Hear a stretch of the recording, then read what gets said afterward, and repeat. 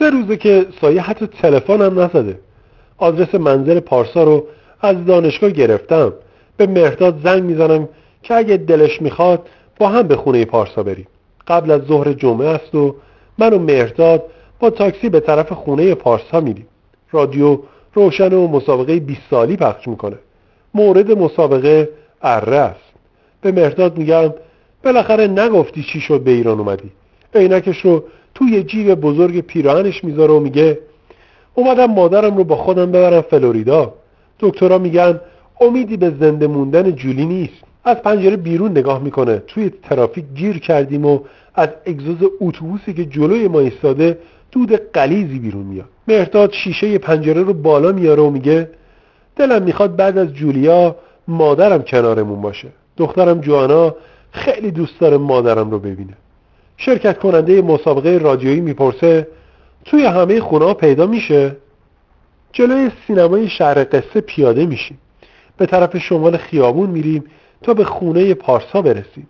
موضوع منصور رو برای مهرداد تعریف میکنم.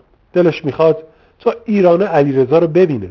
ظهر شده و صدای گرفته از اون از دور به گوش میرسه. خانم فخریه مادر پارسا بانوی آدابدان و باوقاریه. وقتی خودم رو بهش معرفی میکنم با خوشرویی ما رو به اتاق پذیرایی میبره. پرده‌های توری سفید به دو طرف پنجره قلاب شدن. مهرداد سیگاری آتیش میزنه و میگه دلش برای دخترش جوانا تنگ شد و میخواد بعد از ظهر به اون تلفن بزنه. خانم فخریه با سینی کوچیکی که 2 فنجون شیر قهوه توی اونه میاد و روبروی ما میشینه. تور سیاهی روی سرش انداخته. میگم دکتر پارسا از مفاخر و ذخایر علمی ما بودن و فقدان ایشون برای جامعه دانشگاهی ما واقعا غیر قابل جبرانه. چیزی نمیگه. به قاب عکس پارسا که به دیوار مقابلم آویخته نگاه میکنه. از عکسی که در پرونده‌اش دیدم کمی جوان‌تره. امیدوارم گزارش علمی من نهایتاً در کاهش چنین حوادثی مؤثر باشه. مهرداد سیگارش رو توی زیر سیگاری میتکونه و به کمکم میاد. خانم فخریه به عقیده شما دکتر چه انگیزه‌ای برای این کار داشته؟ مادر پارسا دستاش رو توی هوا تکون میده و میگه نمیدونم. من واقعا چیزی نمیدونم. بعد از فوت پدرش سرهنگ پارسا محسن به خاطر من از آمریکا به ایران اومد. محسن تنها فرزند ما بود. به همین خاطر من و پدرش همیشه سعی میکردیم در زندگی راحت باشه. البته پدرش اجازه نمیداد که محسن با هر کسی دوست بشه یا هر جایی رفت و آمد کنه. تمام کوشش ما این بود که فرزند سالم و با فرهنگی به جامعه تحویل بدیم. اما دیدید که جامعه چطور با اون رفتار کرد. چشماش پر از اشک میشن و با گوشه تور سیاهش چشماش رو پاک میکنه. میگم منظورتون از جامعه کیه؟ شما واقعا شخص خاصی رو در این ماجرا مقصر میدونین؟ بعد از فرهنگ من خیلی تنها شدم. محسن نباید با من این کار رو میکرد. محسن هم من و هم خودش رو تباه کرد.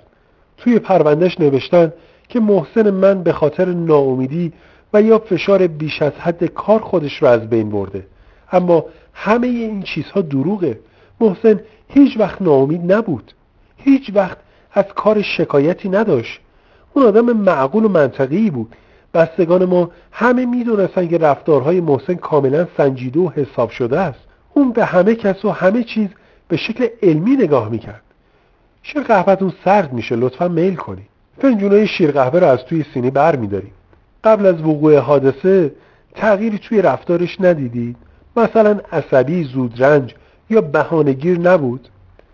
خانم فخری بلند میشه و قاب عکس کوچیکی رو از روی دراور گوشه اتاق میاره و نشونمون میده. عکسی از پارساست که با 2 دست خطکش لاکی بلندی رو تا حد شکسته شدن خم کرده و به دوربین لبخند میزنه. این عکس رو 3 هفته قبل از مرگش گرفتم. محسن همیشه همینطور که توی عکس میبینید میخندید. همیشه شاداب بود. با اینکه شبها تا دیر وقت مطالعه میکرد یا چیز مینوشت، اما همیشه از ساعت 6 صبح بیدار بود و با نظم و برنامه ریزی دقیق زندگی میکرد. مثل ساعت منظم بود. وقتی بیدار میشد اول کمی ورزش میکرد، بعد دوش میگرفت و تا صبحانه رو آماده کنم روزنامه میخوند.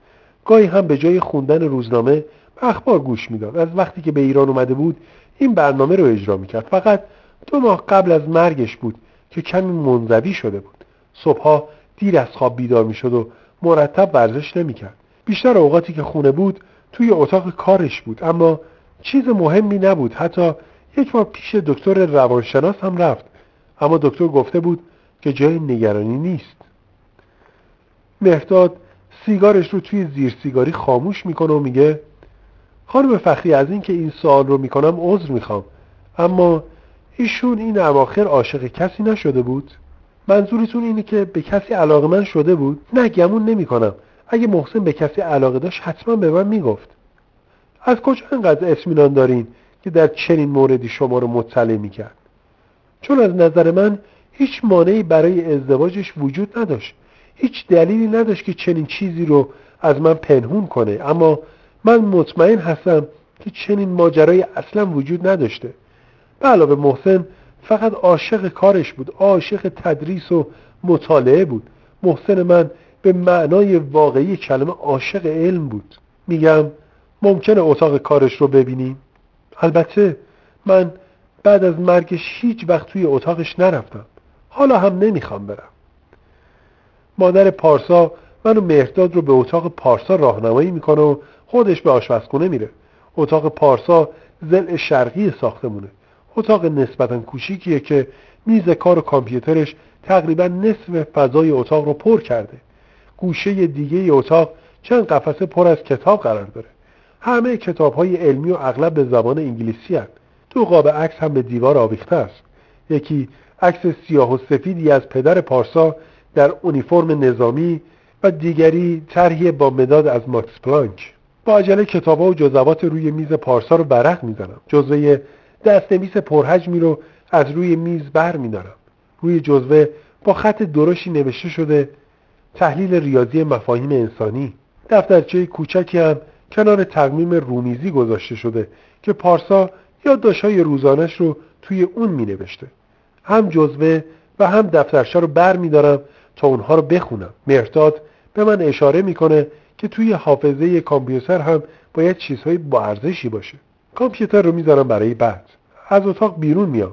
توی حال از خانم فخری خواهش میکنم که یادداشت‌ها و جزوه رو برای مدت کوتاهی و فقط برای مطالعه در اختیارم قرار بده.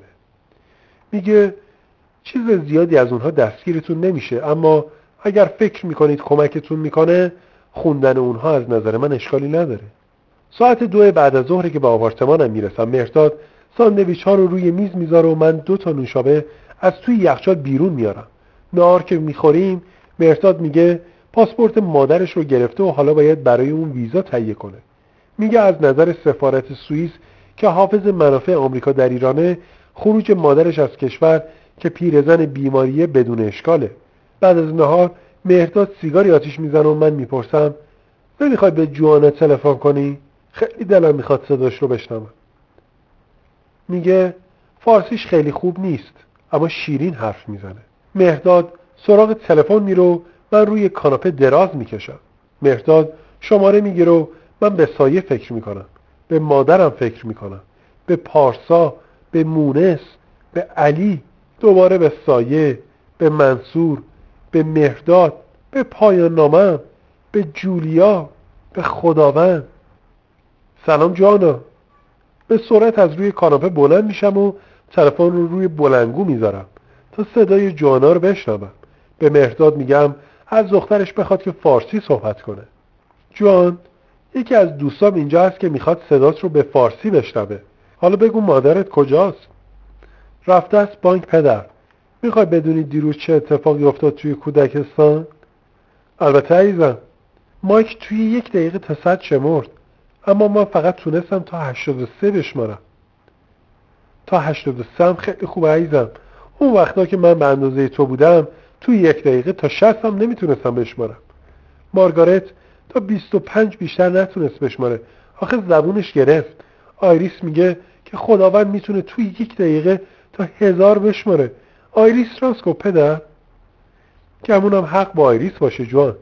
آلن رو که میشناسی، همون که توی زمین بازی با آینه که از توی کیف خانم جکسون دزدیده بود آفتاب رو توی چشم بچه‌ها انداخت. این بار چه کار کرده جوان؟ کاری نکرد، اما گفت خداوند هر کاری میتونه بکنه. آلن گفت خداوند میتونه ساختمون 42 طبقه خیابان گلدن گیت رو توی 1 دقیقه خورد کنه. آلن میگه خداوند حتی میتونه یک کشتی بزرگ پر از زغال سنگ رو با 1 فوت غرق کنه یا بدون تور ماهیگیری 1000 تا ماهی گنده از دریا بگیره. مهرداد به من نگاه میکنه و با لبخند از دخترش میپرسه نظر تو چیه جوان؟ خب درسته که آلن هفته قبل ساندویچ پنیرم رو از توی دستم دزدید، اما من فکر میکنم در این مورد حق با اون باشه. نظر منم همینه جوان. پدر چی عزیزم؟